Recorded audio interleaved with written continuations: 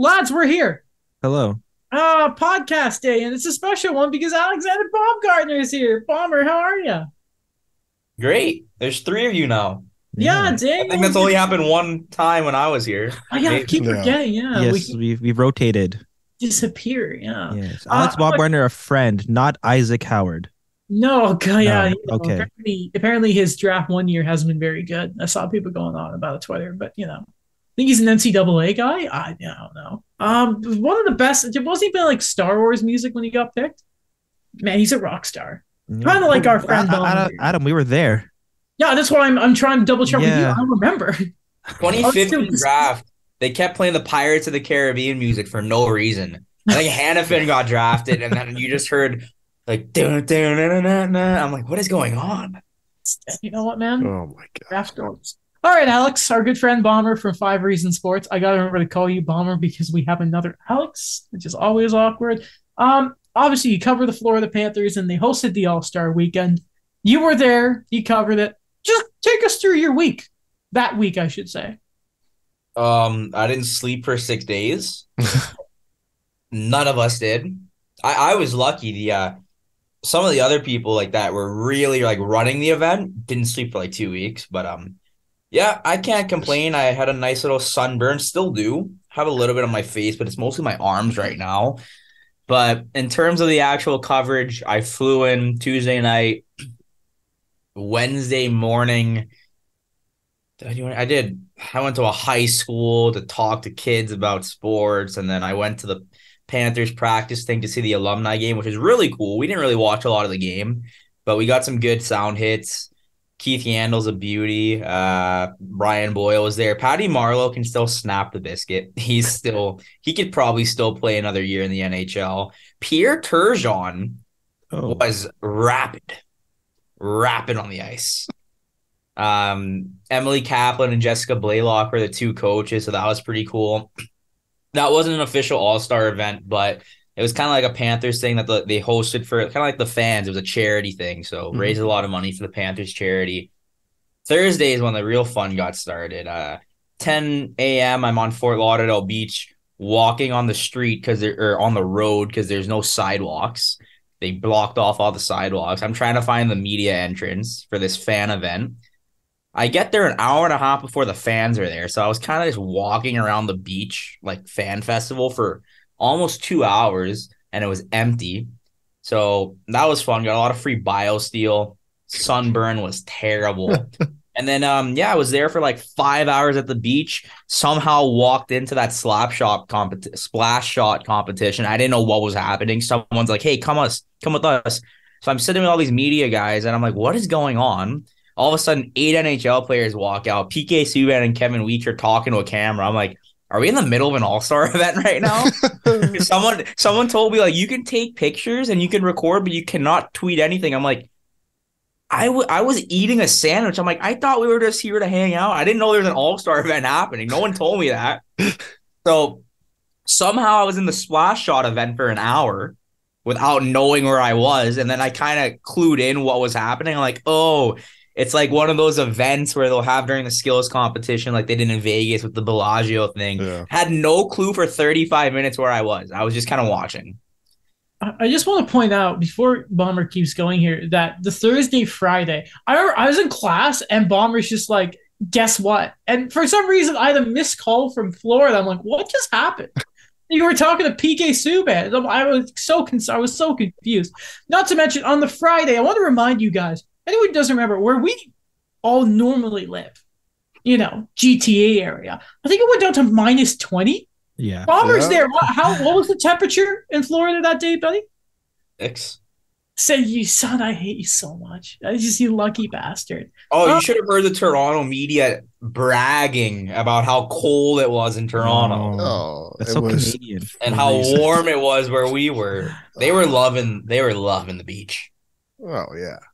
So the thumbnail of this video, Alex already has it ready. Alex, why don't you tell Bomber what it is? Because I feel like we got to ask him about this specific moment. So I don't remember if it was Thursday or Friday, but the Kings had posted the photo of Kevin Fiala. And I'm looking at this photo and I'm like, I noticed you. I'm like, that's the best picture I've ever seen. You're just staring at Kevin Fiala, but like in the moment, it looks like you're like just admiring him. It's such a perfect photo. See, so this is what happened. First of all, I saw the picture on Twitter, but it wasn't from the Kings. It was from some California Twitter account with like 10 followers. I'm like, oh, why is there a picture of me and Fiala? Like I knew there's like I was in a couple other pictures, but the thing with Fiala was, as you guys know, I am Swiss, so I was really wanting to talk to Fiala a little bit during media day. Media day, West goes first, and the East. Everyone's lined up. It's kind of like Super Bowl media day, NBA media day, whatever. I'm waiting. I see the LA reps walk out, so I sit in front of Fiala's booth, and I'm waiting. I'm like waiting because I was at a couple others. Like Carlson's had like 15 people, and Stevenson had about 10. I'm like, okay, where are the Fiala guys? Kevin sits down. I'm like, hey, Kevin. I turn. There's no one from LA to talk. I turn to my left. There's no one from like NHL Network, Sirius XM. I'm like, am I the only one in this scrum? So I lead off the questions and there's no one there. So I keep talking and talking and talking. I don't know what me and Kevin were looking at because he turned and I was looking in the same way at something, but it looks like I'm staring at him. But I'm looking at whatever was in the distance. So I'm like this because he was laughing at something too. And I cannot tell you what we were laughing at, but we were looking at, I know what it was. The background was a beach. Media day was on the beach, like outdoors. I said, Kevin, I think this is what it was. I said, Kevin, have you ever had a media thing like this? I mean, look at the beach. And he turned. That's what it was. Now I remember what it was. I asked like 6 players if I asked Svechnikov and Hughes, and I'm like, you ever had a media availability like this? And they were all like, nah, this is amazing, right? That's what happened. Now I know what happened. Was it Donald or Mike who was like, find someone who looks at you? It was Mike. Looks at It's a picture perfect moment. I love it. It couldn't be a better taken photo, to be honest. Well, they also I go on the Kings Instagram, I'm on their Instagram. Then I go to their stories and they're filming me having a one-on-one with Kevin. So you see the back of my head and my tattoo and the phone case. And you just hear me say Switzerland, and he goes, yeah. And I'm like, this is fucking hilarious. Man, that's awesome. That's who of the guys you got to talk to, who did you outside of Kevin Fiala? Because I think that's gonna be your answer. But who's the guy you most enjoyed getting to talk to or doing a scrum with? So I won't include the Panthers guys just because I talked to Chuck and Barkov pretty frequently, and they know, they'll see my face, they know I'm one of the local guys, obviously. I did enjoy talking. I only talked to Svechnikov for 2 seconds. I asked him 2 things. Really funny guy, really cool guy. I thought he was hilarious. But David Pastrnak was the best one, no question about it. Pasta was funny because he shows up in this ocean inspired suit with black, it's not pearls, but it looked like pearl necklace, black beads, white t-shirt. He looked like he just came from a club on South Beach, right? Sunburn, he's crunching a BioSteel. I'm just talking about who's the worst dress on the Bruins? Who's the best dress on the Bruins? He said Connor Clifton can't dress. But Pastrnak was hilarious. He loves South Florida. He loves the sun. I can tell you that. He was loving it. So basically what you're saying is he's not resigning in Boston. He's coming. He's going to Florida. I'm saying that. A lot of players enjoyed the weather. Yeah. I'll tell you that. And they're not going to enjoy Toronto next year because it's going to be negative 15 because the polar vortex always comes during All-Star weekend. So let me ask you this. We've had, obviously, it's been a real big problem getting NHLers to actually go to the All-Star game for a couple of years now. I want to say this is one of the first ones where I don't think we had anyone pull out. We had guys miss it to injury. Stupid question here. How much did the weather play into that? Oh, 100%. Mm-hmm. I made a joke the next day and I said people are going to randomly start getting groin injuries a week before the All-Star game next year.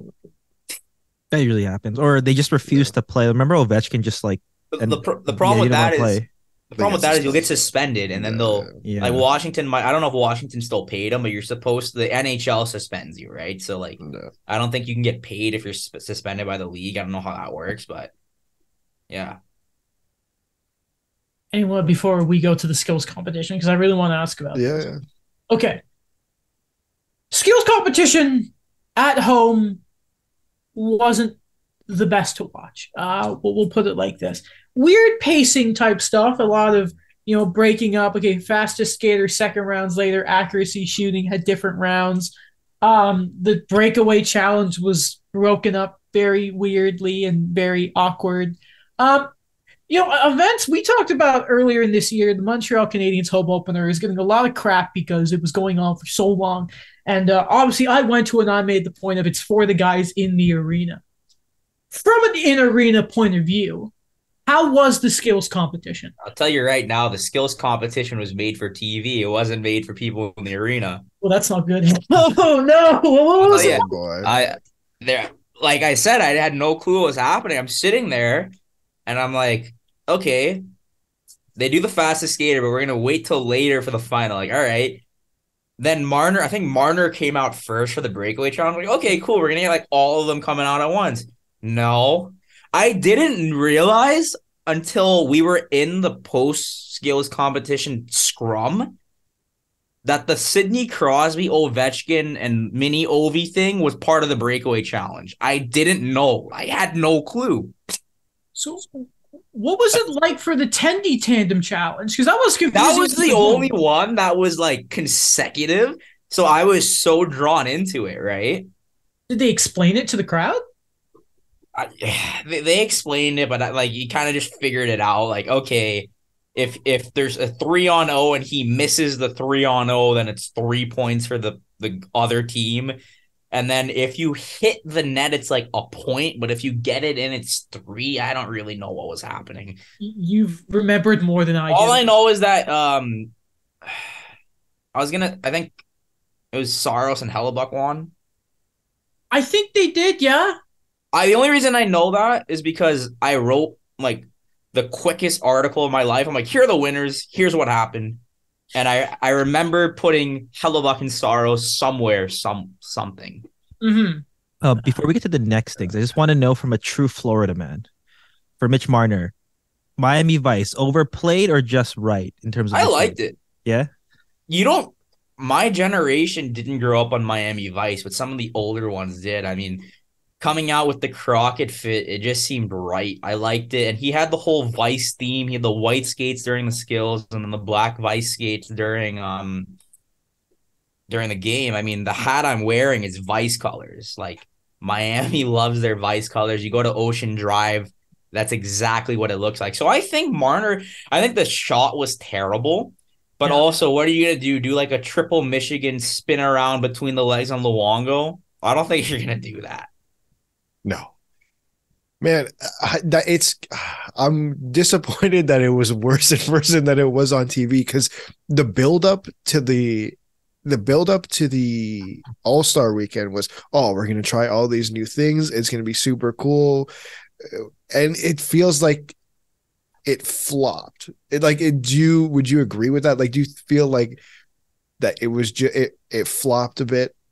Not from a player's perspective, because obviously it's in Florida. I'm sure they, as you said, they loved it. But from a fan's perspective, was it a bit of a flop? I think everything worked in the All-Star weekend except the skills. I think the skills haven't been good, like a great product in like 8-9 years, something like that. Like, I think 2009 Montreal was one that I really remember because Kovalev did the pancake flip with the puck on his back. And, you had Ovechkin and Malkin do the Canada hat with the flag. Like, those were cool, right? I think the accuracy shooting was probably the most fun event just because you see McDavid go 8 for 8 and still not make it. And the hardest shot was pretty cool because you saw Pettersson, go 1-0. 3 or something. But the actual All-Star game was good because they were kind of like Kachuk was really trying. So I think the actual game was pretty competitive, like the final at least, because they were kind of going at it for a while. The skills, I think the entire weekend was good because the Fan Fest and the Cup on the Beach and like all these events and like I like the splash shot. I thought the golf thing was pretty cool. I think it's even cooler that Suzuki has free Chipotle for a year and there's no Chipotle in Montreal. Maybe it'll lend it to Caulfield while he's recovering. Yeah, and just in terms of the skills competition, it was okay. I don't think I've been blown away with any skills competitions in years, though. So it's like, it's kind of whatever for me. Here's something I want to mention because we held off on talking about the All-Star game as much as possible when we recorded before you came on in our last episode. You mentioned McDavid. So the way they broke it up, for anyone who didn't see, is obviously the first round, if everyone does their attempts, Draisaitl for like the second year in a row, for some reason, just can't do well at accuracy shooting, despite being a 50 goal scorer. So McDavid goes sub 10, goes 4 for 4, right? But then they do this stupid thing with like the final four go on later. And then the finals is head to head. Now the final, I thought it was the semis were head to head, and so was the finals. So McDavid and Kadri both go 4 for 4. Kadri went 4 for 5. Did he go 4 for 5? Oh, so McDavid was just that slow. It's because McDavid fumbled the puck a bit, and then he corralled it, and then shot it. Kadri was just whipping the pucks. So Kadri beats McDavid for that anyway. Then Brock Nelson wins the whole thing because it's Brock goddamn Nelson somehow. Even though McDavid had the best score overall. See, I remember the last time they did a tournament style for it, and I think it was kind of dumb. That's just me, though. I think the accuracy shooting has always been time based, though. Like as far as I can remember, so even if it wasn't head to head, Kadri still would have had the faster time than McDavid. It was never 4 for 4, 8 for 8, whatever it is. I think it was always who can hit the targets the quickest. But just what I mean is McDavid's first go was the best overall of the game. That's what I mean. It's like he had the best score, and it was like if it was any other year, he would have won normally, which was it was kind of silly. But it's the same thing with like the fastest skater, right? Like say Svechnikov blew a tire in round 2 in the final, and Fiala coasted. Svechnikov could have finished with the fastest time. It's kind of just like tournament style, just to get more reps in, I guess. What was I'm trying to remember what I was about to mention. When you just completely lose it. No, fact. Do you guys think they need to change fastest skater at all to zest it up? Because I don't know about you guys, but every time I see them turn, I get so terrified. And I think the only time we've ever seen Makar wiped out wasn't that bad. But the only other time I think we see someone fall was Heiskanen, the year that Kendall Coyne Schofield was part of it. Do you think they need to change any of the events, guys, to sort of get a bit more zest into it? And ignore Breakaway because I want to talk about that later because I love that event and I didn't like it this year. Massive downfall from last season, I'll say. I think it's the pace for me. Like just, I'm only seeing this from TV, but just how everything was being introduced because it did feel like there was a bit of lag or it was not coherent with what everything was going on. Like, the final would be here or it's like even the announcers too are like, oh, we're going to get to this next segment, but then it doesn't get right to it. By the way, I'm sorry, but my mom is being very loud watching the Habs game. And I've just heard her say, I believe Alex Belzile just got his first career NHL goal at 31 years old. Okay. So I thought I was very aloof. I thought I said something that's like that doesn't make sense, Daniel. Like, no, I was trying to focus because I'm like, okay, are they going to say anything before I jump back in? But then I just hear my mom scream and like that's not good. It's 1-0. What are the shots right now? 8-0 Montreal. It makes no sense. Wow. Okay, that's like when Buffalo had 4 shots 35 minutes into the game. Yes. I have Ukko-Pekka Luukkonen in fantasy, so I'd appreciate if you didn't mention that. Thank you very much, sir. Please. Buffalo had 4 shots for 35 minutes. Yes, I watched that. I saw it. I saw it show up. And then Will Christophos be like, I give him a pass. I'm like, okay, that's cool, but I don't. Scrubs. Brutal. It's funny you mentioned the game. The Western games was for the All-Star game. I thought it was a slow start. Atlantic Metro was great. Zested of it. And you mentioned the finals. You mentioned Tkachuk. Both of them Brady was being a bit nasty with Jack Hughes. Dylan Larkin, too, was really trying to get that car. I don't know what it was, but Dylan Larkin was trying real hard. Isn't the thing of Kachuk was doing it because it was the home event? Yeah, also, I don't think they care about the car, but the MVP does get a nice bonus on top. I'm not going to say what it is, but if you guys want to look it up, they get quite a nice little bonus on top of the 100K. I didn't know that. Yeah, they don't. Kachuk, I think Kachuk's giving the car to his grandfather, if I'm correct. It was someone in his family that he's giving the Honda Pilot to. Brother, you just got an 8-year deal. Why'd you wait till now? Come on, Matthew. Even Brady got his deal a couple of years. Come on, what are you guys? I guarantee whoever's getting the car already had a car, but now that's true. Because I'm like, now they get a Honda Pilot. Yeah. Look at Adam being mean because someone's being charitable. You know what he could have done? He could have taken the Honda Pilot to CarMax and sold it, but no, Adam, he was being nice. I won't take. Look at this guy. Listen, I'll keep liking all your tweets of the Panthers getting score that. I'm in the bathroom yesterday and the Panthers lose 5-3. It's like 1 a.m., 12:30 at night. 7 Twitter notifications, all from Adam. Dude, that's all I've heard about. It was legit. Just I went through and I'm like, okay, Abs score, final score, empty net, like. Thank you for keeping my Twitter bumping when it doesn't happen. Yeah, it's 5 tweets. It's all. Listen, man, I have listen. The hope for that pick being something special is gone, but I can still hope. I can still hope that maybe all the Atlantic teams are going to go full send at the deadline, and then the Panthers get left in the dust. While we have you here, we might as well ask about the Panthers. They get healthy, and it seems like it's going well. Crazy how the world works, right? Yeah. Listen, the week before, I think it was the Monday, I think before you went to cover the All-Star game, you and I were in the Ven, and we were talking about top European defensemen. I want you to talk about your Panthers guy. I think I put Forsling at 7. Mm-hmm. So it was somewhere. Like, I put a good list. I don't remember who I put 1. It was... If we're doing currently, I put Carlson 1 right now just for the season he's having. I know I had Hedman up there. I think Yossi was 5 or 4 or 5. I had Heiskanen up there. Dahlin too, don't forget. I had Dahlin up there. Yeah, I had Carl. No order. Dahlin, Carlson, Heiskanen, Yossi, Hedman. I had someone before Forsling, whoever it is, and then Forsling. I had Forsling at like 6, 7. So this will be the last one for me before I throw it over to the guys. If there's nothing more reliable on my timeline than either Patrick Talon complaining about the Habs winning a game, or you talking about Brandon Montour. We obviously talked about the big loss of Mackenzie Weegar last time you were on, I'm pretty sure. And we asked you, I think Alex asked the question of who are the guys who are going to step up in place of all these departures on the back end. How important has Brandon Montour been? I told someone before the season started that Forsling and Montour were going to have great years and that they weren't going to miss Weegar as much as you think. And they said I was crazy and that Weegar was one of the best defensemen in the NHL. Forsling and Montour are having better years than Weegar is.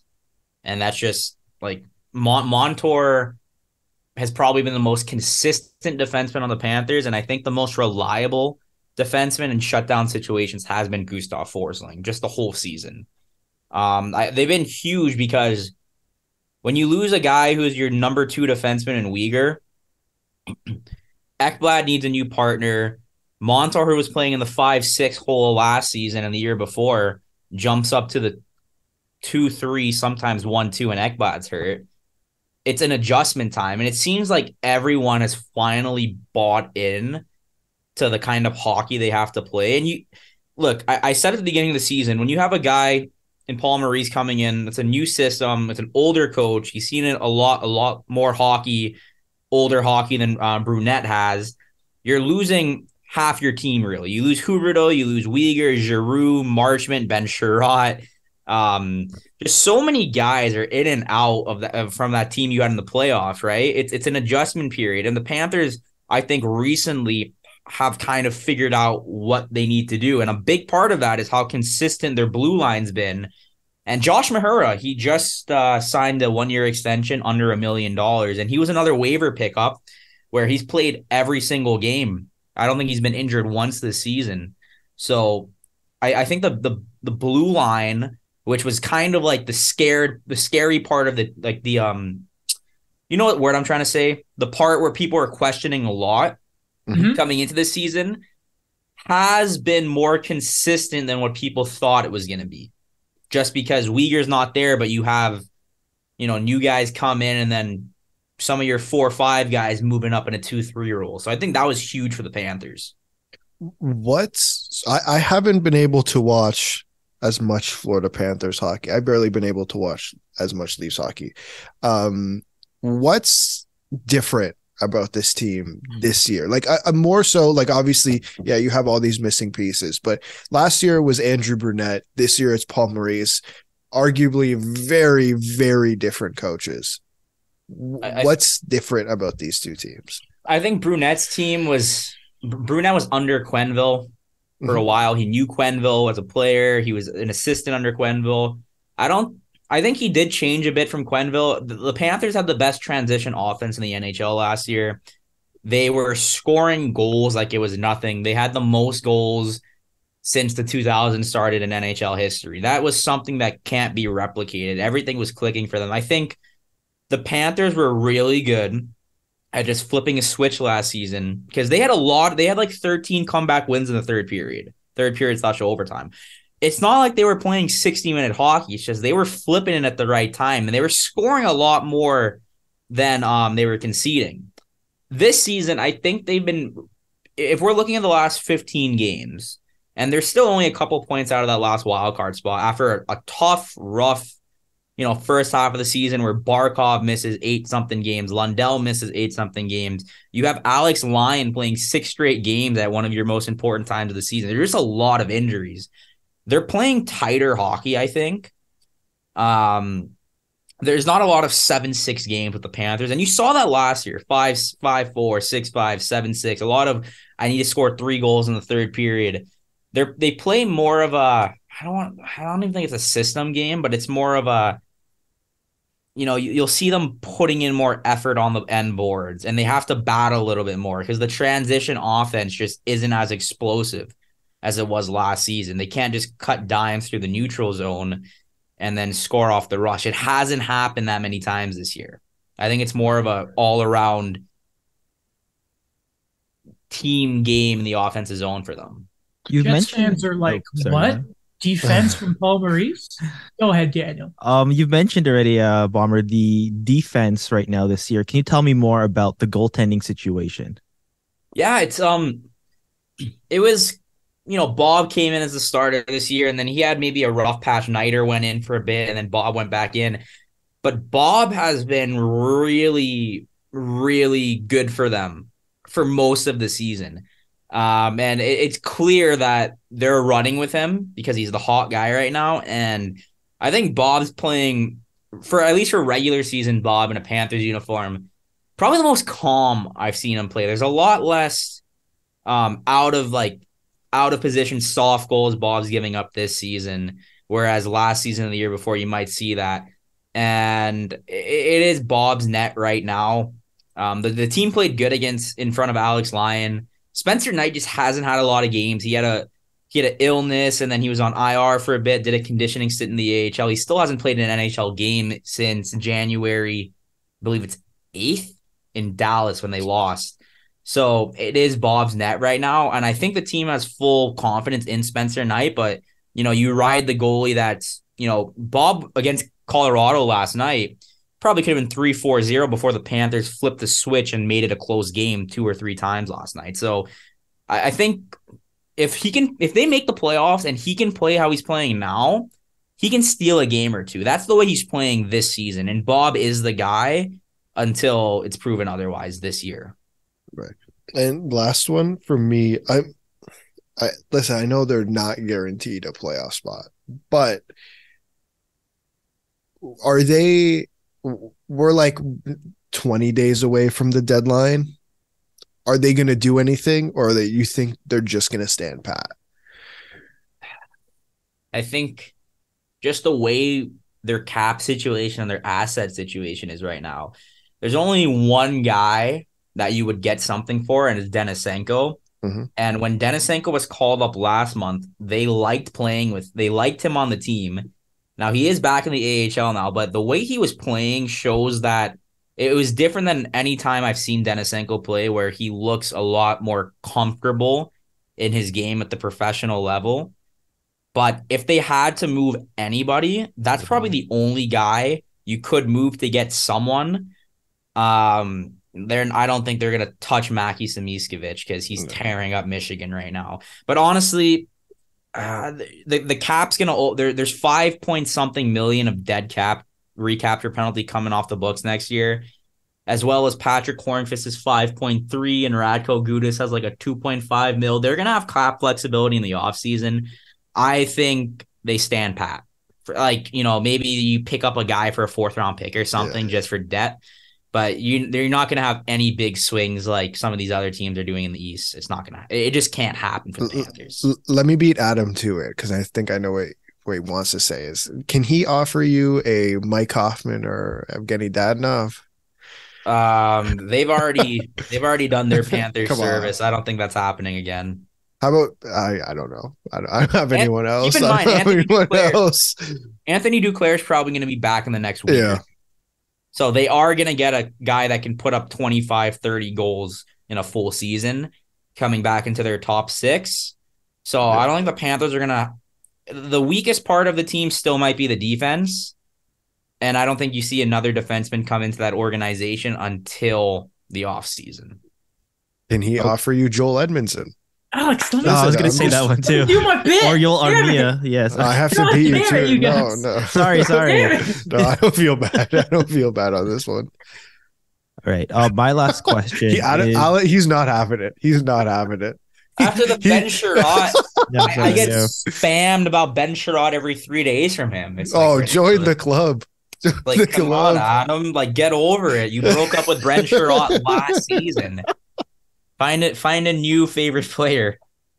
Oh man, I'm closing the show with it. Go ahead, Daniel. All right, my last question is: when everyone is healthy, for most realistic ceiling for this team to finish the season, what is it for you? If they got into the playoffs and everybody's healthy, I think conference finals is my realistic ceiling. I think this year was more of a getting everyone adjusted to the new system, give Paul Maurice a whole year to implement everything. I at the beginning of the season, I didn't think the Panthers were going to win the cup. Now, you never know in the NHL. First, make the playoffs. I think their ceiling would be a conference finals appearance, just because some of these other teams in the East are like, if say a Carolina adds Timo Meier, there's an arms race that's going to happen in the East, and it's going to be pretty interesting. But Dallas Stars Stanley Cup final, that's my sleeper. Okay. Sorry, I know I said my last question, but one more follow up is going into the offseason with more cap. What is your ideal wish list for Florida? I haven't entirely looked too much at who's available in the offseason. Florida's not going to – I don't think they're going to make a big move for a forward. It's going to be – first, Bill Zito is going to what's the word? Take care of his boys. So what I mean by that is Montour is going to need a raise pretty soon, and Forsling. So I think they have 2 years left on their deal, if I'm not mistaken. So that means they're probably eligible for extensions come this offseason if they're entering the last year of their deal. So I think they sign those guys first because they will take a hometown discount with the state tax discount, everything like that. Then you start shopping around. Cap is gonna continually open up for the Panthers. They're gonna have to sign Anton Lundell pretty soon, and he's probably gonna get a very friendly contract. And I think he's gonna be worth more than what he's going to get paid, just because, when you're playing sometimes third line minutes, now he's playing on the first line, but for a while he can't do what a Dylan Cousins or a Zegras did on teams. Buffalo's good this year, but you know what I mean, right? You just kind of have to assess what you have at home, and then I would hope they could sign one more defenseman, because I don't think Mark Stahl. You can't sign Mark Stahl long term. Maybe another 1-year deal if they want him back. But other than that, you need to take care of Gudas if you want Gudas back, and then go grab one more defenseman on the market. Do they need a lefty or righty? Florida, probably another lefty, because Montour and Ekblad. So you need one more lefty, because Mahura is also a righty, I think. So you have 3 pretty solid right defensemen and no Adam. It's not happening. Go ahead. You guys think you figured me out? Go ahead. Was it David? Was it David Savard? No, Bomber. Go ahead. I'll give you guys who you're going to mention. Not Chris Weidman. Is that what you're going to say? Before you said lefty, yes. Anyways, I think that's something Adam should bring up and who he wants. How about a reunion with Mike Matheson, who is good now? Can you repeat the question? I didn't hear anything. Sorry. Mike Matheson. He's good now. Yeah, but he's also from Montreal. He wants to stay in Montreal, Adam. Come on. With Kent Hughes. He's actually from West Island. You know, good skater, eh? Didn't realize how good his skating was. He was always a good skater. No, I didn't know. Weird deal. But yeah, Mike Matheson, Chris Weidman. Sure you don't want a slightly used Joel Armia. I hope you enjoy the 4th overall pick. Man, I want top 5. That's all I want. Whole year has been top 5. I will take it. That's all I want. Mitchkov goes 3. You guys have the 4th pick. I'll be okay. I want one of the guys in top 5. That's all I want. That's all I want. If you spend the whole year wanting Connor Bedard, that's on you, people. Only one team gets him. I'm not going to put a whole 82 games into that one. Last year, I wanted top 3. I got first rewarded. I want top 5. Well, I don't know if you were rewarded. You wanted Shane Wright. Didn't get him. I don't know. Yeah, but Sapkowski, he's got talent. It's a project. Alex, what a round. God damn, what a round. That's it. Bomber, wait, last question that you got. Bomber, is there anything else you'd like to say? I feel like you want me to say something, and I don't know what to say. No, it's the journalist. You're supposed to have with that question. Come on. I'm a fake journalist, so I have nothing to answer. Really funny. Hey, Bomber, what class are you in? Asked this random girl. What class are we in again? Doesn't even know. Legit, that is a true story. Did I do that? Yeah, you didn't know what class it was. Like I said, guys, sometimes I don't know what city I'm waking up in. And that's not me. That's not because I'm always on the road. Well, sometimes, but it's because my brain shuts off sometimes. Hey, Bomber, you come in a doc survey? Do we have anything to do? I'll come next class. That was the best class. We got 35% due on an assignment. I've showed up a total of 3 minutes this semester for that class. It's more than most people, probably. Yeah, I know. Not good. Okay, that's it. Bomber, where can they find you? I don't know if my Tumblr is still active, but it is. Go look for it. Twitter, abaumgartner91. Gentlemen, we're here. We are. We're still here. Hello. Alex. Yeah, what's up? Daniel. Oh. Super Bowl reporting. Oh, I thought you were going to ask. Yes. I thought you were going to ask me a question. Who's winning the Super Bowl? Chiefs. Chiefs, okay. You're asking the wrong guy. I don't know. Okay, so, I like Patrick Mahomes because I think I've mentioned I've always liked the players that come out wanting to play as a football player, and then they contemplate, should I go to the MLB as well because I'm that talented of an athlete. But I also have a dear friend of the show, Julius Belita, that he also follows the podcast too. Great guy. He's like a lifelong Eagles fan. I'm like, I can't do this to him. So I just want them to have fun today. Actually, no, I'll lean towards the Eagles. Okay. Yes, okay, I'll pick the Alex, Eagles. you're the tiebreaker. I know nothing about football, but yeah, well, I don't think any of us here do. I'm gonna go with the Eagles. Okay, good. All right. Okay, sweet. Majority rules. There we go. All right. I'll let Julius know that the 211 podcast endorses the Philadelphia Eagles and Julius Belita. Okay. Well, God, what are we doing today? You're hearing this right after we speak to Alexander Baumgartner, Mhm. because editing is fun. Our good friend Alex Baumgartner writes for Five Reasons Sports, covered the All Star game, so he'll give us the insight into all that kind of stuff. And I think we can finally give our thoughts on the All Star game when we do talk to him. Mhm. Because I thought it was kind of crap, because it always is. Anyway, But he always gives us 1,000 reasons to listen. exactly. And then I don't know, he'll probably say something about the Panthers, or they're are they good? Do we say the Panthers are good? They're good. Okay, when I see We can Bombers ask him. tweets, even when they were going through their losing streak, like this is the most like he convinces me. I'm like, okay, yeah, things are gonna turn around. And then when they are getting better, I'm like, wow, like he's validating it. I don't know, like he's just a really good tweeter. Yeah, well, he's a good dude. He's a good Yeah. dude. All right, so gentlemen, where would you like to start on the show today? Um, Not all Well, at once. Okay. So last episode, we, well, you did an excellent line when you talking about the Leafs and the Habs, and you're like, well, there is nothing because they didn't play, so we'll go with the Leafs, we'll go with the Habs and then the Leafs. Okay. Well, I guess of the two of them, I think the biggest story, we can start with the Canadians because they've done it. They've broken the curse. The last game of the season, wearing the retro reverse jerseys, they win. I will say this. I thought it was a bit of a sad performance from the Islanders, considering they've been playing games, and this was the Habs' first game back after the All-Star break. You know, credit to the Canadians. They didn't look as rusty as I thought they would.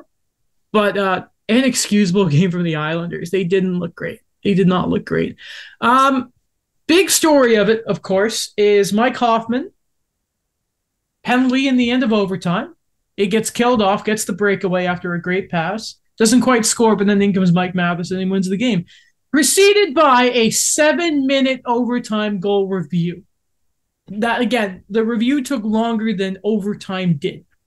Eventually, it was deemed a good goal. They checked it for offside, and it was that kind of thing of fumbling at the line. Does he really have possession? Justin Bourne said that he didn't.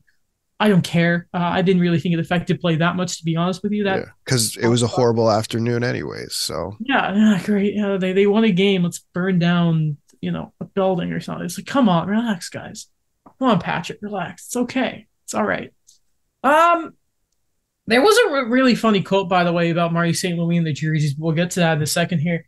The big thing I want to talk about in this game is that review. Because here's the thing, I was mutual to the sort of, I was indifferent to whether the Canadians, if they had won or lost that game. I was indifferent to it because my expectations were low. But what I don't see, this is what guys bothers me about this league sometimes, and I think this is what doesn't help if you're a new fan, is a 7-minute review. I just don't know.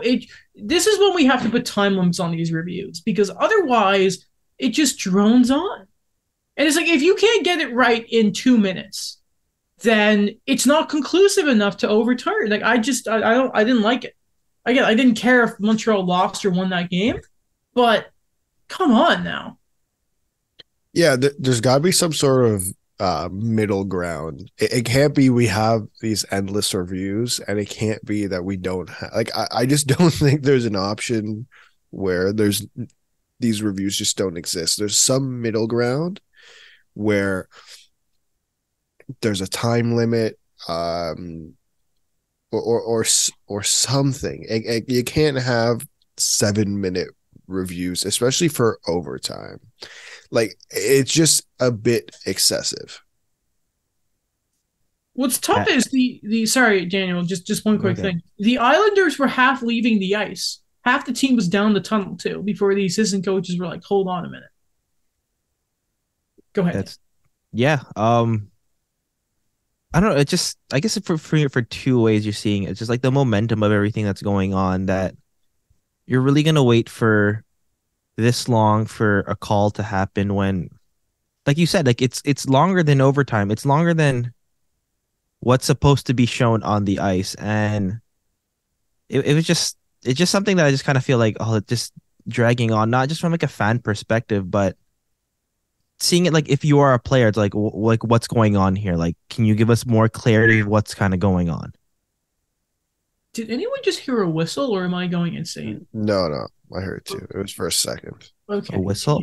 It's like the golden snitch has gone by. You know. Well, that's ominous. No, the snitch is good. Remember, it's Okay. a Quidditch. I thought people don't like snitches. Okay, not like that. Okay. Oh, if I've missed anything, Snitches Daniel, get stitches. Yes. in your puns. I've missed those a lot. By the way, shout out after the game when Marty St. Louis was asked about the review, and he said all I could think about were those damn blue jerseys.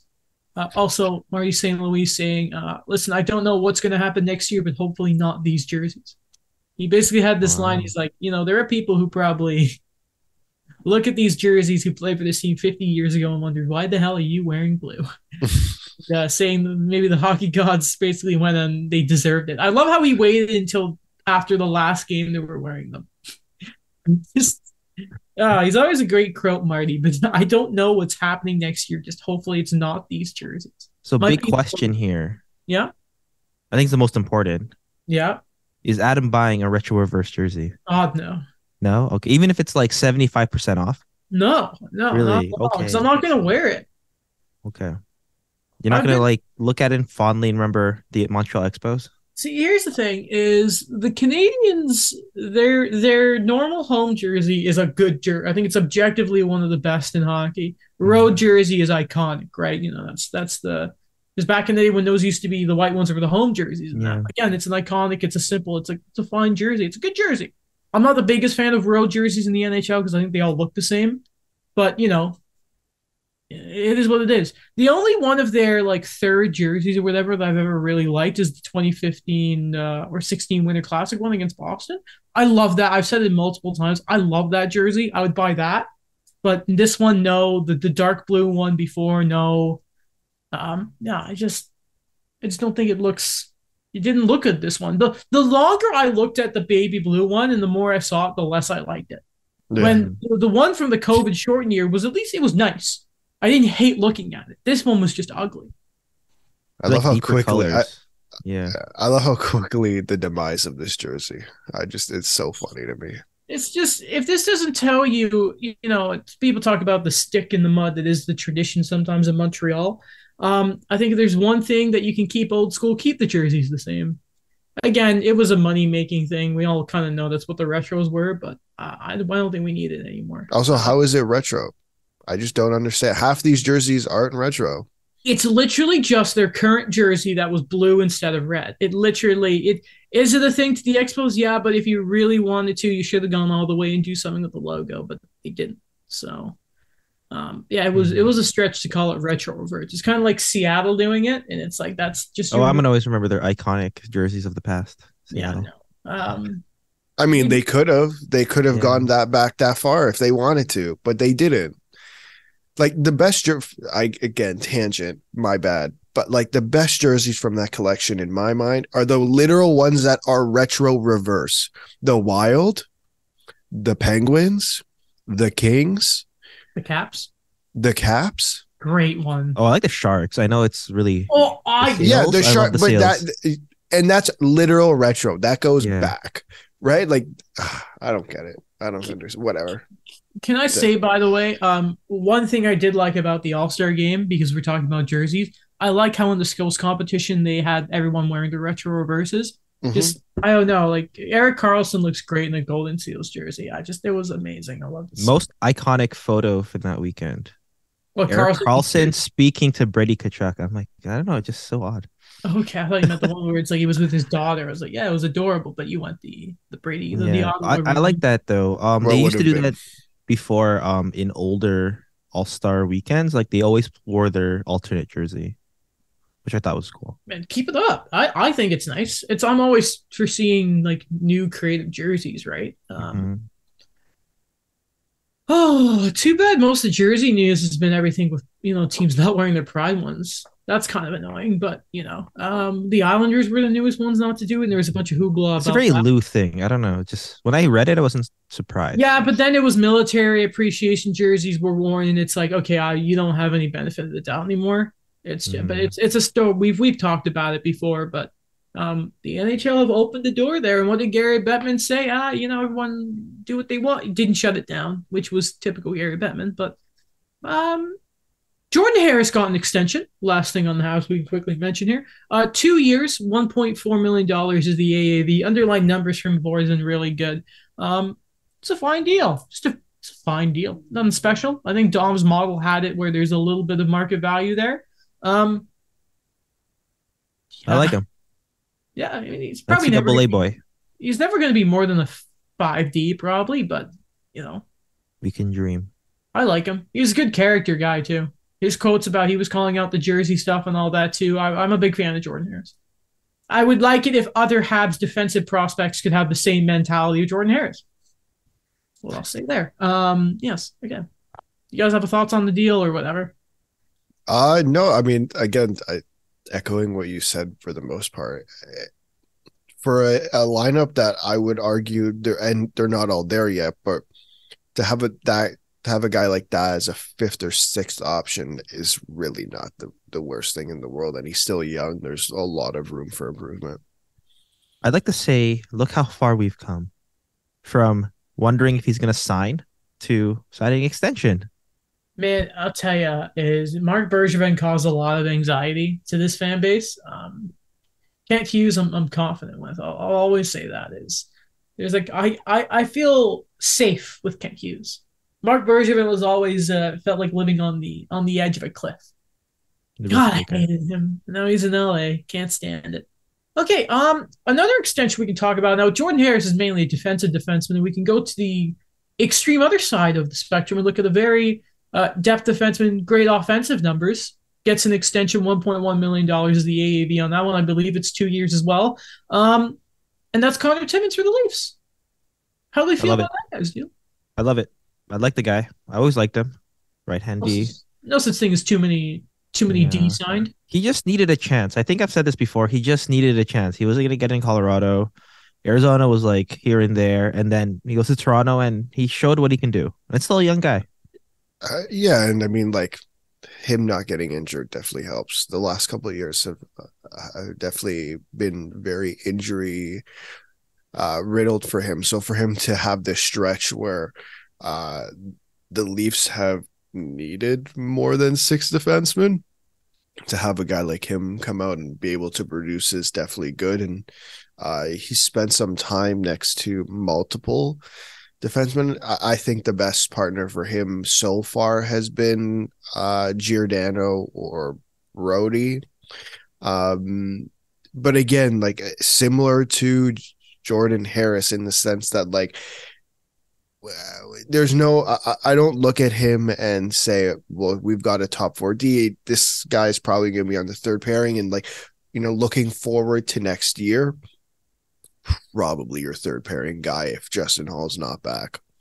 Mm-hmm. Fair enough. Timmins is Timmins a right D? I feel like he. Okay, fair enough. Again, no such thing as having too many right D either. It's one of the big things. Exactly. Matt Murray is on IR. I think in Kyle Dubas's. Did we all watch Dubas's press conference? By the way. Yeah. Media availability, whatever. Okay, good. He said on that it was a requirement that he needed to just go on. I think it's like over a certain amount of days, but he should be fine. That's fine. I mean, like, you have the option of not having, like, sorry, let me rephrase this. You have the ability to not have to force him to play through injury again. And not Matt Murray in particular, more so you look at last year and 2 years ago and 3 years ago with Campbell and Anderson again, you were kind of forced to play him, play those guys because you didn't really trust what was behind them.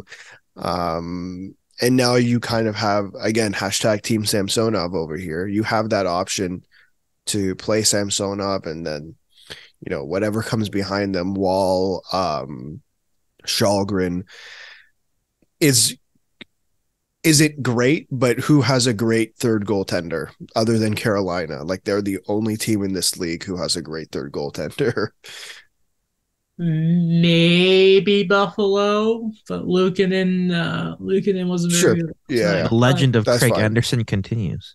Yes, I mean, he's but no, it's Is Kochetkov playing? Like, did he get called back up? I know they're basically doing it for cap reasons, but yeah, it's Yeah. funny you mentioned. Yeah, he's the That- only guy that you can even like start to think about. But Antti Ratna, yeah, he was already kind of it's a flip of not a coin. letting him One of play. those two are injured. I mean, they're probably just buying time, and you can. It's pretty safe to say Kochetkov is going to be number one next year. It's just they're stuck with Ronta. Thinking. By the way, Elliot Friedman did say in 32 Thoughts the blog, it is unlikely that the Leafs go and do a goalie move unless it's a definitive upgrade. I don't know why Kipper and Bourne were talking about UC Soros a couple weeks ago. I don't think that's going to happen. Nashville refuses to rebuild. I mean, you're right. You are right. And that feels like if you're doing that, it's a summer move too. Yeah, It's just me, but yeah, I wouldn't trade Saros. no. You can't. I don't like trading goalies. I don't like doing it. It's just that you can't give up on them, or it's just they're difficult to get. If you know you have something in the goalie, keep them. So say Saros, he's like a top three. You know me, I'm a big Saros guy, but I don't know, Actually, man. They got a guy coming up. I mean, okay. All of that video yesterday. Did you? So I posted it on the Instagram. Oh, I saw. anyone who didn't see it, Skarov makes a great, was it like a 44 save performance, wins in the shootout with Milwaukee, and then starts bench pressing his net. Was it Luongo's tweet? How irresponsible he needs to get a spotter next time. God love. I love that. I love that. Yeah. I mean, yeah, but you need two goalies nowadays, I right? know. You Yeah. need two goalies. You need two. Joel. Okay, so maybe I have a bias here because I got to meet Joel Wall and talk to him, and great guy. I wrote a story about his comeback after 8 months, so I was cheering for him yesterday. Yeah, I mean, like last night was a game. What was it? It was a very quiet first period for him, and then the Yeah. Leafs Justin Hall specifically did him no favors. Riley wasn't great too, but it was Justin Hall didn't help him. Listen. Let me put it like this. I know every time the Leafs have a bad game, we start with Justin Hall. Dude, he was not the problem. Like, he was a problem. He was not the issue. That was a half-assed effort game. Like, let's be frank about what that was. That was a half-assed effort game on the defensive end. You know what? Listen, I'll give Justin. This is what I'll say to that. I'll give Justin Hall the benefit of the doubt because he hasn't had such a spotlight performance like that since the beginning of the year. Maybe there's something about I like riding Justin Hall. But hey, I mean, yeah, no, it was you don't get outshot like 22-14 or something in a period without it being a group effort. Like, I'm not disagreeing that Justin Hall is a problem. I'm just saying, like, I don't understand why we continue to single him out when we watch what we watch. It's mind-boggling. It's the Jay Gardner effect. You had to find someone new because this fan base, this city, because let's be frank, it's not just a hockey thing. They pick their player on every single team. I'm sure, Daniel, you could tell. Look, they did it with Bo for like 2 months. He made one mistake. Yeah. And they did it with him for 2 months until he re-signed. Like they just Bo. Sorry, Bo. They just need to find a scapegoat because whatever. It's besides the point. But it's another one of my tangents. But yeah, I don't disagree. It's just watch the game. I'm gonna call this the Dark Knight effect. Because Why? remember, we all watched the movie, right? Yeah. Yeah. Okay. So remember at the end where they're gonna reverse everything when they find out what Harvey did, Mm-hmm. and then Batman's like, "No, say I did it." So it's like you always need someone to blame for your problems. Yeah. I'm not saying Justin Hall is Batman, but Okay, I was about to say he's more a Green Arrow level hero, to be honest. but it is similar to that, right? That like if things are not going well, it's like, okay, well, who are we gonna blame today? And Listen. we can't blame William Nylander because we're past that. Fantasy goat. Even though my goaltenders just continue to bend me over this year. Thanks for nothing, Matt Murray, by the way. Bastard. You picked this. That's fully on you. That's fully on you. Well, because Markstrom laid an egg. I didn't have anyone else, and I That's- needed to trade Vanacek to go get David Pastrnak, which is a move I think we all would do every day. Mhm. Yeah, we gotta figure it out. Daniel, Yes, you have extra goaltenders. I do. We'll talk after the. We'll talk. talk. So you traded. Wait a second. You traded Vanacek for David Pastrnak. Who had David Pastrnak? Donald. I gave more than Vanacek. Oh Hold my on. Yeah. god. Hold on. Oh my god. I gave more I saw the trades he was throwing. He was accepting. Someone's doing some back deal. I don't like those trades. I saw. No. I'm not gonna let Those are this some happen. half-ass There's trades. I'm not involved. No. Hold on. Allow me to defend myself. First off, Donald and I have been talking about Pastrnak all year, and I told him, I'm like, Donald, you tell me what you want. I gave him. Sorry, let's put that into context. You asked the guy who willingly admits he doesn't know much about hockey who he wants. So let me read you the I trade. gave him. Yeah, okay. Go Let ahead. me read because I want to read you the second trade he made with Mike. So Mike's words. you got Pasternak. He got Vanacek, Beniers, and Barzal. Now wait, this is the other trade. He traded away Mika Zibanejad and Igor Shesterkin for Alex Georgiev, Josh Morrissey, Vincent Trocheck, and Philip Forsberg. I have problems. Mine's nowhere near. I as have bad. massive The problems. collective points I of have my ma- guys, it matches up a lot more than what Mike gave I him. have Mike gave him massive scraps. Mike bent him over. I was being fair about it. I'd like to make a change to the rules. Every time we do a trade with Donald, we have to put it in NBA terms before it is Yeah. accepted. Yes, I agree. Listen, I will agree. agree that Mike's was bad, and I told I Mike agree. that was bad. That was bad. That's Mine blatant. was a lot more fair. That's blatant. Yeah, well, 'cause we literally, Mike, here's what's annoying about what Mike did. He got Rangers, include former Rangers. He gave me crap because I went, oh, Cole Caulfield, great player. But that son of a bitch went out there and got every Ranger he could. How dare you, Mike? How dare you? I'm just saying, listen, I don't think I deserve the same level of criticism as Mike did. We should keep going, though, because We're not going to talk about Libor Hayek. I No. don't care about Libor. He was placed on waivers and he was not claimed. I mean, instead of Libor Hayek, we can talk about, the trade The trade. that, got him waived. So, So we're gonna talk about Kyrie or KD. I'm just joking. or Westbrook. Or Westbrook. 5 second-round picks. Yeah, honestly. Okay, so Vladimir Tarasenko, one of my favorite players, is now a member of the New York Rangers. Biggest trade of the week, fair to say. Mhm. The trade is to the New York Rangers. Vladimir, In hockey, yes. no, different sport. Not in the city of New York. Alex, this is a hockey podcast. Not even in the city of New York. This is true. Well, no, the they're not state, sorry. New Jersey, technically, aren't they? No, they're in In Brooklyn. Brooklyn. Oh, okay, that doesn't even okay. In fine. the state of New York. The state, I hate that. Okay, listen. Vladimir Tarasenko and Nico Mikkola, the thug on ice, we can call him, goes to the New York Rangers. In exchange, St. Louis will receive a conditional 2023 first-round pick. It will be the later of either New York's or Dallas's pick. Obviously, the Dallas pick is from the Nils Lundqvist trade, if anyone doesn't remember. Defensive prospect I've never heard of named Hunter Skinner. And they also get a conditional 2024 fourth-round pick. The Blues retain half the salary. And, they also get Sammy Blais back. So that trade was the Buchnevich trade comes full circle. Mhm. Anyway, Tarasenko did score in his first game with the Rangers, by the way. Great What do goal. you think of the trade? For the Rangers, first off. We'll go to St. Louis in a second because I have a theory. First off, I'm disappointed you don't know Hunter Skinner. You clearly haven't played too much GM mode in NHL. I just want to say. I just want to point that out. From a Rangers Hogwarts Legacy.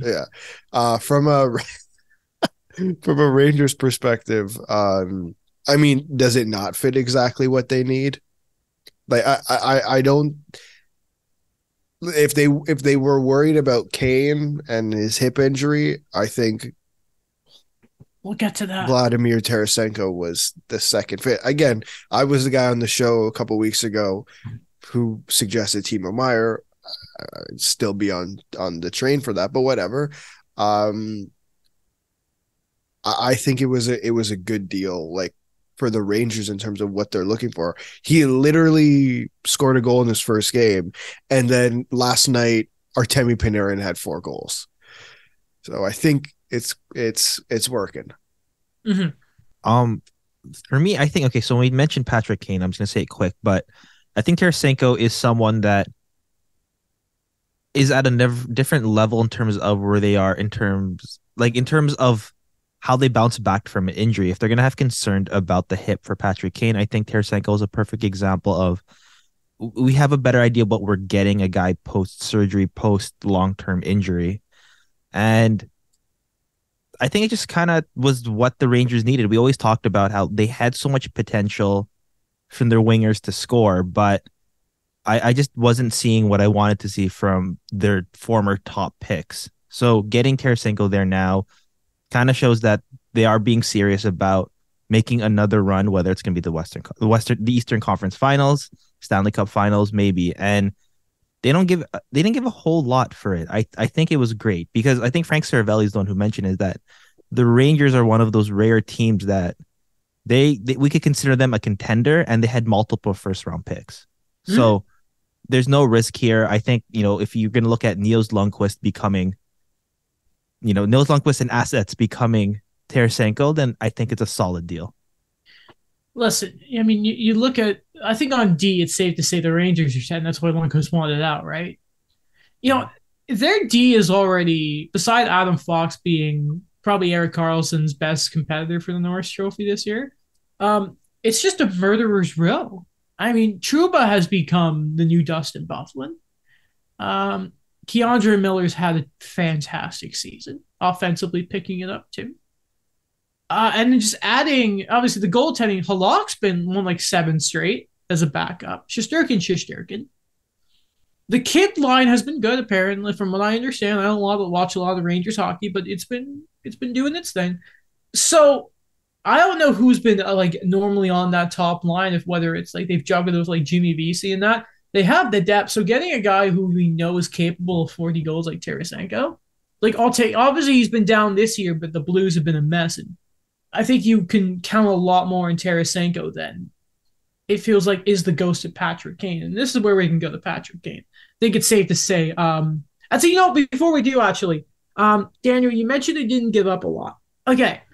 Call me crazy here, guys, but I am wondering if this is what the value of a 2023 pick is. And we don't see a better prospect or something going the other way because this is what teams are valuing these first rounders this year. Am I crazy? Or is it that Tarasenko, we knew he wanted out, he wasn't going to stay, and the value wasn't quite there if you're another team? I think that's fair because we looked at last year and what was the price of the Rangers' first round pick? It was Andrew Cobb. And I forgot about that. I know that was conditional, but I think jumping on this a bit earlier and seeing what you can get in what might be one of the most talented drafts in the last few years, I think you go for it if you're St. Louis. I don't know if they're going to do a retool, what they're going to do with the other contracts, because we're going to talk about Ryan O'Reilly for sure in the next few weeks. And yep. I like that point you did give up. You did give that maybe there is a lot more to value towards these first round picks. I think it depends on how deep you think this draft is. I know the top 10 is ridiculous, but I feel like we have this conversation every year where it's like teams don't say they don't want to give up their first round pick and then end up giving up their first round pick unless you're in Toronto. Then that doesn't happen because Nick Foligno absolutely screwed everything up. I think it's a mix of. I think it's a mix of both. I don't know. I could see where you're coming from, like the value of that first round pick being more, but at the same time, like you're getting Tarasenko's not re-signing, right? In New York. Everyone kind of has that understanding. right? No, it's worst kept secret in St. Louis. Like, but no, he's not re-signing in New York either. Oh yeah, no, and he's not re-signing in St. Louis. Like, it's just, I don't think the value was as high. Listen, if you're trading Tarasenko in the summer versus trading Tarasenko now, I think the value is definitely completely different. Oh well, yeah. Who in the summer you're probably only going to get like a fourth for his signing rights, probably, right? No, last summer. Oh, last summer. Okay. Last summer. Yeah. Okay. So Patrick Kane, we've danced around it. This is Emily Kaplan on Twitter. According to sources, the Rangers targeted Tarasenko, a player they long coveted, and decided to go for it after feeling the asking price for Timo Meier and Patrick Kane were too high. Also sounds like New York had some concerns over Kane's hip injury. It doesn't sound like the Rangers got to asking price point of discussions with Blackhawks because ball is still in Patrick Kane's court coming to Chicago with what he wants to do. But the Rangers didn't want to wait on him and also had concerns about his hip. Okay, so it's more about like I want to talk about how I'm annoyed with Patrick Kane because we got to get to this other stuff from Charlie. I'm gonna try and say this guy's name. Rome Leotis. Yes, sorry, man. Patrick Kane on Vladimir Tarasenko's trade to the Rangers. Quote, it's not like the happiest I've been to hear about a trade. I think the Rangers are a team that you definitely pay attention to and are definitely intrigued by for obvious reasons. And then him, if he had the Rangers on his radar. If things were going to happen, that was the team I was definitely looking at. It seems like they kind of filled their void and went ahead and made a deal. So it is what it is. And then he was asked about if his hip injury is overblown. He said, yeah, I think so. I'm not sure what the story is, to be honest with you, but I feel better than I did last year. It's just one of those things that maybe the story leaks out and it piles up a bit. And then one more thing, says he expects to make a decision within the next 10 days about his future. Obviously, you want to do right by the franchise and the organization here. They've been amazing to me and all this kind of gobbledygook. You know, wants to do the best for both sides. Okay. First off, I want to make clear I'm not upset that Patrick Kane was honest with us. I love that. That's one of the best Patrick Kane quotes I've ever seen. But I am still going to now rip Patrick Kane. Listen, man, the longer you wait, the more chance that moves are going to get made. And I don't think he's ever going to go out and be public about a hip injury because then that just gives even more free reign for people to go after you on the ice, even though they probably already are right now. Man, 10 days before the deadline isn't a lot of time. That's all I'm going to say, man. Mm-hmm. If you want to go, you got to make it up, man. I get it's a difficult decision for him, but at the same time, I don't think anyone has any sympathy for Patrick Kane anymore, given what happened lately. But what's the worst case here? Like, this isn't a Patrick Kane problem. This is a Chicago Black. No, it's not. He doesn't want to leave. This is a Chicago Blackhawks problem that they haven't. That he wants to be a Blackhawk. We've spent the last 6 months talking since they traded DeBrincat and Kirby Dach about how. Man, Jonathan Toews had a interview last year where he's like, I don't know if we're rebuilding. I'm like, dude, you might be rebuilding, and how he wants to stay in Chicago. Kane says the same thing. This is a Chicago Blackhawks problem.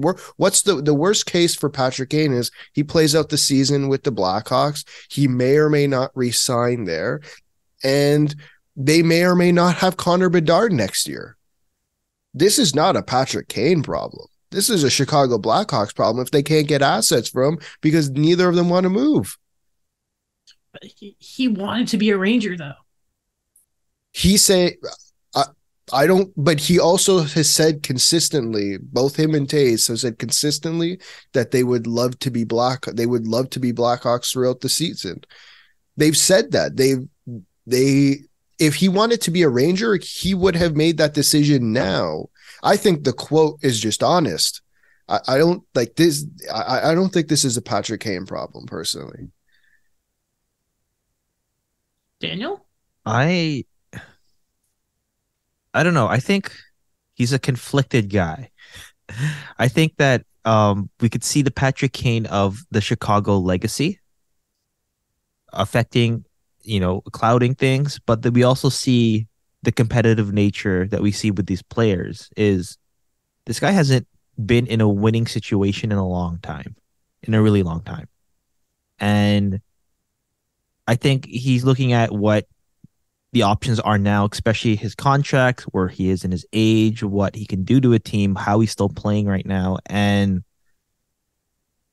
I think the first thing I mentioned, you're going to have to try to just not think about that because, other legends have been traded before. Other, well-known guys have been traded before. And I think the Blackhawks are a team that, yeah, like I know it's a very, very different level with Taves and Kane, but others have been traded before. Duncan Keith was traded. Brent Seabrook was technically traded.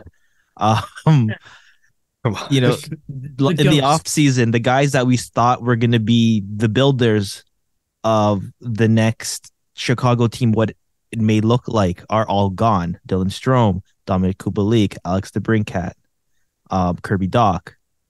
So I think it's just all about business. I think the Blackhawks are really trying to get what they want out of Patrick Kane as much as they want. But for me, it just doesn't make sense. Like, I think the ball is in the Blackhawks court that they just have to make a decision right now, whether or not Patrick Kane says something like that. Does he have a full no move? Yeah. Okay. Oh God. Okay. I think that's all on that note. There's so much. By the way, from the Sens just now, Jake Sanderson, upper body injury, minimum out 2 weeks, and Antoine Forsberg, scary scene last night apparently, but moving all his extremities and all that afterwards, out indefinitely, right and left knee MCL. What a shame. What a shame. Yeah. Love me Antoine Forsberg too. So if the Sens have any sort of hope of maybe pushing for a wild card spot, that's going to look difficult. It's going to look difficult. Okay. Here's where we are now. A lot of stuff about trade speculation. Okay. I'm going to quickly blast through this. And if there's anything in particular you guys want to talk about, let me know afterwards. And then after that, I want to focus on Dubas's press conference and talk about the Leafs could do at the deadline. I'll mention them in passing here, but I don't want to spend an hour on this, and I don't think anyone wants to listen to that. This is from like the last few days. So here we go. Okay. Rapid fire. Elliot Friedman last night, 32 thoughts. Vitaly Kravtsov was scratched last night from the Rangers. He might be made available. Great to see that's happening again. Jeff Merrick, Lil Bert Bertruzzi, the young man UFA this year, is apparently out there for Detroit. Dallas could be a fit to play with Tyler Seguin. Edmonton and Tampa Bay also have value interested in too. Of course, Tampa Bay do. Mentions James Van Riemsdyk, mentions that fits could be the Winnipeg Jets, the Minnesota Wild, and the Vegas Golden Knights Max Pacioretty's injury. No, that's Carolina, Adam. Ignore me. Anyway, though, Mark Stone, his injury could probably help get him that.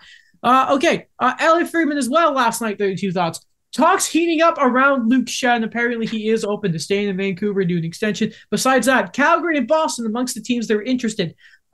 Besser may have to wait for Timo Meier to move. Boston linked to Chikrin and Gavrikov. Toronto as well. That was also from the podcast as well. Some of this may overlap. Bear with me. Elliot Friedman as well.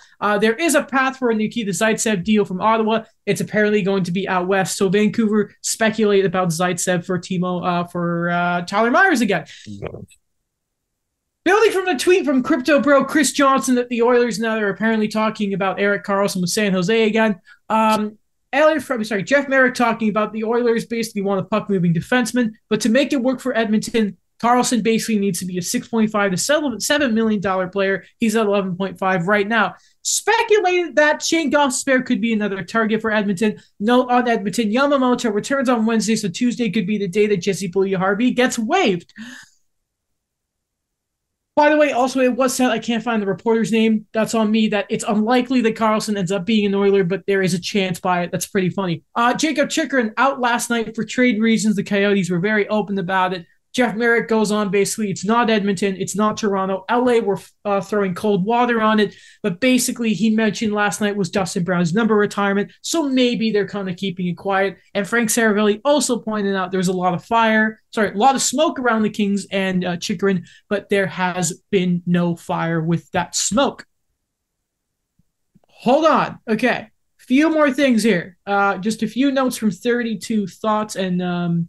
Okay, two things from Pierre Maguire. Pierre Who? LeBrun, not Maguire. LeBrun. Sharks haven't given permission yet to Timo Meyer's camp to speak directly to the team's bound extension. Expectations that will happen closer to offers being firmed up. Devils and Canes still among several teams very much interested. The Rangers are looking at it and thinking, good, we got our business done earlier. Also, Pierre LeBrun, Jake McCabe, remember that name for later, is drawing steady interest from contenders signed for 2 more years after this season at $4 million.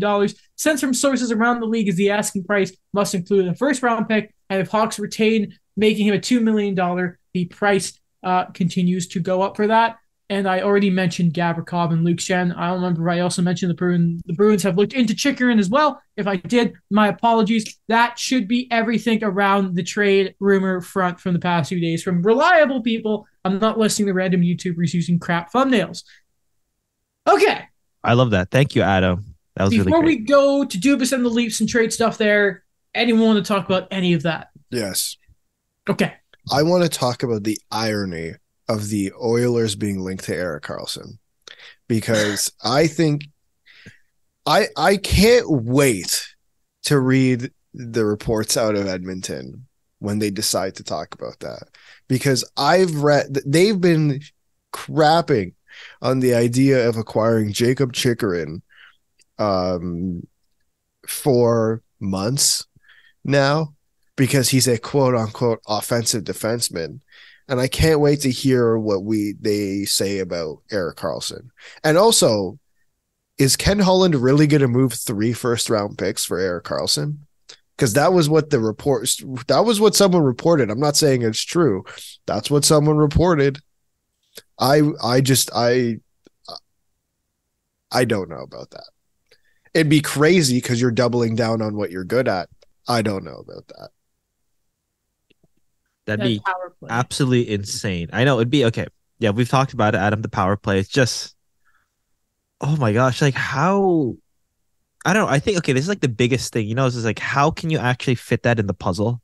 This cap hit for these many years with Erik Karlsson. Like, Okay. I don't know, like what's another bad contract? I mean, you see Puljujarvi and then So the 3 first-round picks. if they want to make Karlsson a $7 million defenseman, we'll just say that, and we'll just make it work for this offseason. Sorry, for this year, and then they can figure it out in the offseason.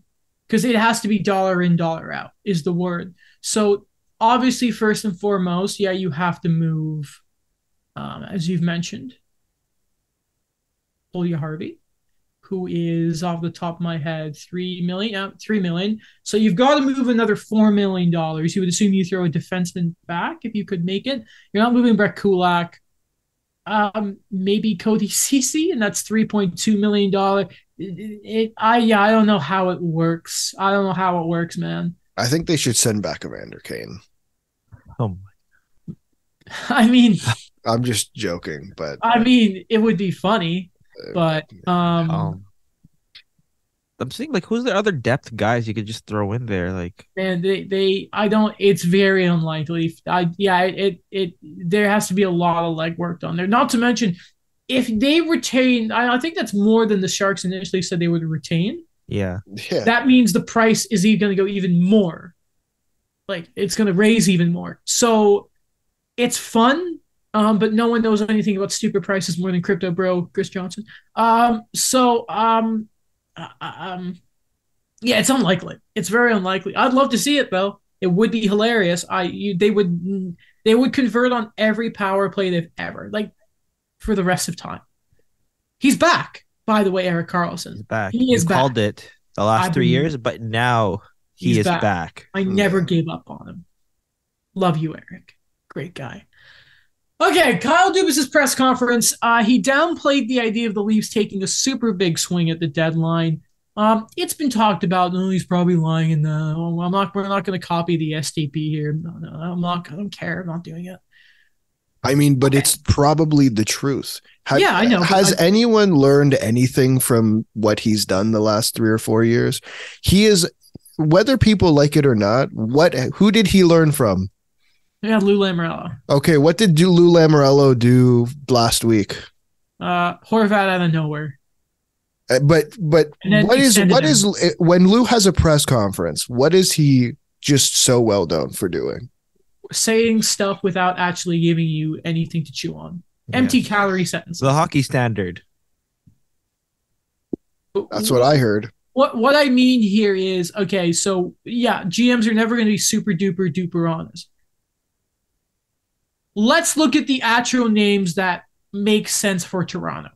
Okay, so if Okay. it's a defenseman, safe to say they would like Shen or Gavrikov or Jake McCabe.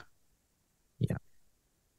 Now, That's I would boring. assume if they do Jake McCabe, then I don't think that's a move you do to give up. I don't think that's a knives deal, but that's going to be a first and what probably to make it work. I don't think Cap's an issue right now because of Jake Muzzin's LTIR, but those are the names on defense. There's one point for the press conference I do want to mention. Yeah. I don't know if you're going to get to it or if I could say it right now. Go ahead, man. But it was just something that I thought would be funny because he's not looking beyond this season. So does Cal Dubas do an Alex Andopoulos 2015? He's out of a contract in the summer anyways and just empties the coffers. He to be fair, in that conference, he did also say, no, he didn't say he wasn't looking beyond. He was saying, I'm doing what's best for the team. Yeah. He wasn't going to be outrageous. But We're not going to see a Alex Andopoulos kind of it thing. would be funny. Okay, well then let's talk about what is the big name. Is it simply Timo Meyer? Is it Ryan O'Reilly? Because those are probably the two big names. Or do they revisit the Bertuzzi stuff because we know they've been interested in him? I know he's not as sexy a name, but I still think I think I really like the fit in your top Imagine six. him and Bunting. But Alex, oh god, it'd be awful. But Alex, like you said, boring to the defenseman I named. Who is the big name you want? Timo Meyer. Okay. Like I personally, like, here's the thing I look at is the defense is fine. It's good. It's fine. I don't care what anybody has to say. Like, let me pull this up real quick. Like, I think this idea they have to get, they're literally in the top 10 of lowest goals allowed in the league. I know that's not the best stat, but I don't care. They're in the top 10 of lowest goals allowed. You're really going to tell me that Jake McCabe's going to change this team? You need a game changer. That's what have they failed to do the last 2 years? They have failed to get a game changer. Sorry, go ahead. No worries. I was just no finish your point because I want to revisit the Foligno trade for a second. I think if you look at what Boston did last year, they got Hampus Lindholm and then extended him. That's a game changer.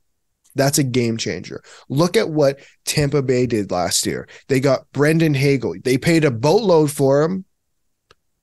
They got Brendan Hagel, who fine, middle six option, not as big of a game changer as Hampus Lindholm. They got Brendan Hagel and they got Nick Paul. Go watch that round one series. Go watch back and watch that round one series. Look at what Tampa did 2 years before. Now they had 2 first-round picks. They gave up for Blake Holman and they gave it up for Barclay Goodrow. Again, middle six guys. What have the Leafs done? Who have they acquired? I'm trying to think. Last year's Giordano and Blackwell. Yeah, Blackwell. Cool. Because here's the thing: people make a lot about the fact that Nick Foligno has scarred Kyle Dubas. I don't buy that, especially because it has been talked about to death that alleged Hagel Fleury deal that got nixed for whatever reason last year with Toronto. Well, they didn't want Nye. They wanted Nice and. Oh, that's what it was? It was knives? Okay. Pretty much. Yeah, I don't buy the Foligno thing. Listen. Why not?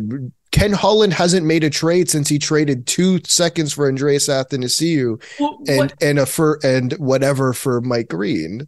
Because my thing is, if Dubas is worried about making that big a splash because Foligno, no offense to Foligno, but it's like Nick Foligno was at one level, and Sure. Timo Meyer is like, what I mean is, if you're going to splash out, brother, I don't think we've had a situation like this in a couple of years. I can't even remember specifically where the biggest name at the deadline is a guy who has control at the end of the year. Again, and Friedman did mention that on the last 32 Thoughts podcast that they've talked about it. Mm-hmm. And about Timo Meier, and maybe they go through the playoffs to see who performs and goes from there. So what I'm assuming is you would then maybe move one of I don't want I hate that my first thing is you trade Nylander, but like one of those guys, one of the big four. Okay, let's be honest. Yeah, it probably has to be Nylander. You're not trading Matthews and you're not trading Meier. But to keep Meier if he's that's just what I'm saying is this is the type of move that if I was a GM, I would not think twice about taking this big swing because I'm getting this type of player who works so well. I think he's already at 30 goals. Style of play works golden for the playoffs, and I will have control of this player. And not to mention, if you have that sort of gusto, before people mention cap space and qualifying offers and you worry about Matthews, I think Matthews is going to be pretty damn happy if you make that big splash to show commitment of like, hey there, guys, I'm going to go get Timo Meier for you. I'm agreeing. Obviously, I'm a Habs fan. I don't want the Leafs to win the cup. I don't want it to happen. I just don't. It's not fun for the podcast, but like I like Vegas to win the cup this year. Maybe even the Rangers for my good friend. No, I don't want Chris Kreider to have the cup. That's not happening. But Kyle, do it or O'Reilly. That'd be sick. I mean, who knows? The third line center thing might be messy, but go do it, man. Come on, go get Meier for the fun of it. Imagine the headlines around Twitter and all that. It would be a complete crapshoot, but it'd be fun. Like, think about it like this. If you had a chance, Alex, let me ask you this. You guarantee the fact that you can make the Final Four but the condition is you have to trade Matthew Knives. I imagine you would drive him to the airport. Bye. You know what I mean? Yeah, 100%. 100%. About Fraser Minton. Bye. I just wanted to add. I'm not like, listen, I'm not suggesting you clear the cupboard. I'm not suggesting you go trade for, who did they trade for? David Price. Was it Troy Tulowitzki? And I'm not suggesting that was in 24 hours. He traded for both of them. I'm not suggesting you clear clear the cupboards. I'm suggesting go look at the impact that all those guys that Tampa and Boston have made, that the guys they got in the last couple of years, the impact they've made on those teams, and then go revisit the impacts that the guys that the Leafs have gotten over the last few years. The only one that off the top of my head who has made a considerable impact is Mark Giordano, and he's 40 years old. You know what I mean? Like they need to go get someone who's going to make an impact when it matters. And I'm sorry, like Mark Giordano's been great.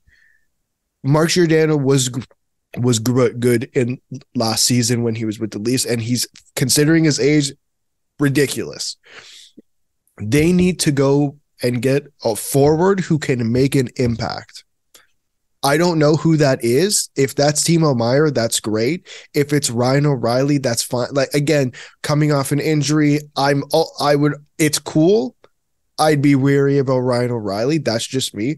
Yep. Throw like Tyler Bertuzzi, very interesting name. Travis Konecny, I don't know if he's available. Again, very interesting name. You have control past this year. Like, I just everyone left that press conference thinking about a defenseman for whatever reason. Again, similar to the forward core, if you're going to add a defenseman, it needs to be an upgrade. Who is Jake McCabe an upgrade over? Justin Hall. He plays the right side. Yeah, but they both quality wise. Okay, but Jake McCabe plays the left. Who's he taking out of the lineup? It's true. That's a good question. Yeah. So the obvious answers are Rasmus Sandin and Mark Giordano. But you're not taking Mark Giordano out of the lineup. No. And I guess you're taking Rasmus Sandin out of the lineup? Wasn't that like a really contentious thing last year? Liljegren was the contentious thing, where they literally took Liljegren out to play Hall, and that sure as hell's not happening this year. So Nylander and Riley for Carlson and Meier. No. First off, Riley's not going anywhere. I'm having fun. I know, but Riley's not going anywhere. I do. Yeah, there's gonna be a royal wedding. Didn't you hear? What, him and Tessa? Are they getting married? Are they like Yeah. engaged? Yeah, they are. What are you talking about? I don't know. What's your royal wedding? What? Oh no, that's the royal wedding in Canada. So, Oh, okay. So we are you can't. They can't trade him now. Okay, hot. I just don't want another deadline to go by where they make half-assed moves on guys who are not going to make an impact. Calling it Blackwell was fine for the fourth line, but he made no impact. He made no impact on this team last year. Okay. I'm still calling it.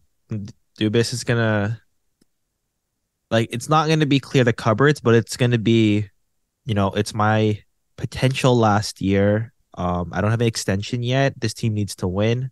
I'm gonna make at least one big swing.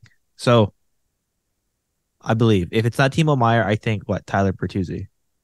I like the Bertuzzi fit a lot. If you're not getting Meier, I think Bertuzzi is a good fit, but that's Sure. just. And you have the potential to re-sign him if you want. I think that's the biggest thing. You just have to try and make the calls. I think that's the biggest thing, and see what you can get. Okay. According to Brian Burke's book, I remember he mentioned that. You have to just pick up the phone. Great book. Great. Yeah. It's like the journalism say. Gotta pick up the phone. Pick up the phone. Cale Makar is out for a little bit. Jeff boy. Carter, who has not been good this year and has a long contract. Bit of a dirty play. Speaking of Brian Burke, Yes. I just wanted to mention there's no discipline, and one of the best players in the league got screwed because of it. The Athletics 99 series is finally done. Wayne Gretzky was number one, not a surprise. Sean McIndoe was a fraud because he didn't have Carey Price on his ballot as one of the top 100 players of all time. And I like Sheena Goldman's work a lot. Bobby Orr at 8's a little bad. It's a little, come on. I like Lidstrom more than Orr, but come on. That's not good. That's not good at all. Yeah. the Norris bias. Did you guys have anything on their overall list you wanted to mention? No. I'm pretty sure I got the top 4 spot on. It's fun. It's like I didn't really pay attention to the rankings. I just really enjoyed the articles of each one. They were they were great. Good. Tremendous writing.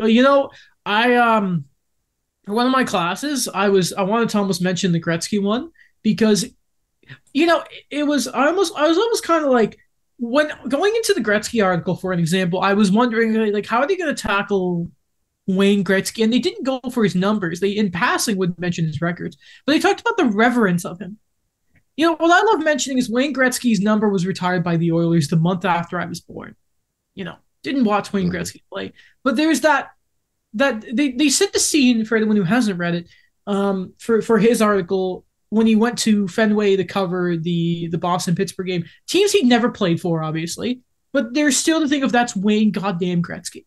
Again, the Carey Price one I loved. They were amazing. I loved those articles. Everyone involved did such a good job. Again, don't agree with everyone's takes on some of their rankings. But yeah, Daniel, I'm happy you brought up the quality of the work, because they were any aspiring writer, especially like a hockey writer and that, go and read that. Sports period. Any writer, to be honest, go read them. They were great. They were really, really good. So there he is, Daniel mentioning it. But yeah, it's done. It's done. Carey Price should be higher than 88, by the way, but that's just me. I'll never stop thinking about it. Okay. We have 13 minutes before Baumgartner. No, we've already listened to Baumgartner talk.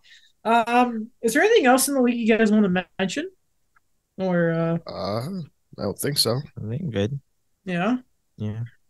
All right. Since we already did the Baumgartner interview, I'm gonna go grab another coffee before we end the show. You're getting a coffee? Yeah, I'm gonna go grab a coffee, not for another segment or anything, just because we're done the Baumgartner interview already. Yeah. Okay. Yeah. All right. Thank you for listening. Check us out wherever you listen to podcasts. Social medias, we're on all of them. And we'll see you later.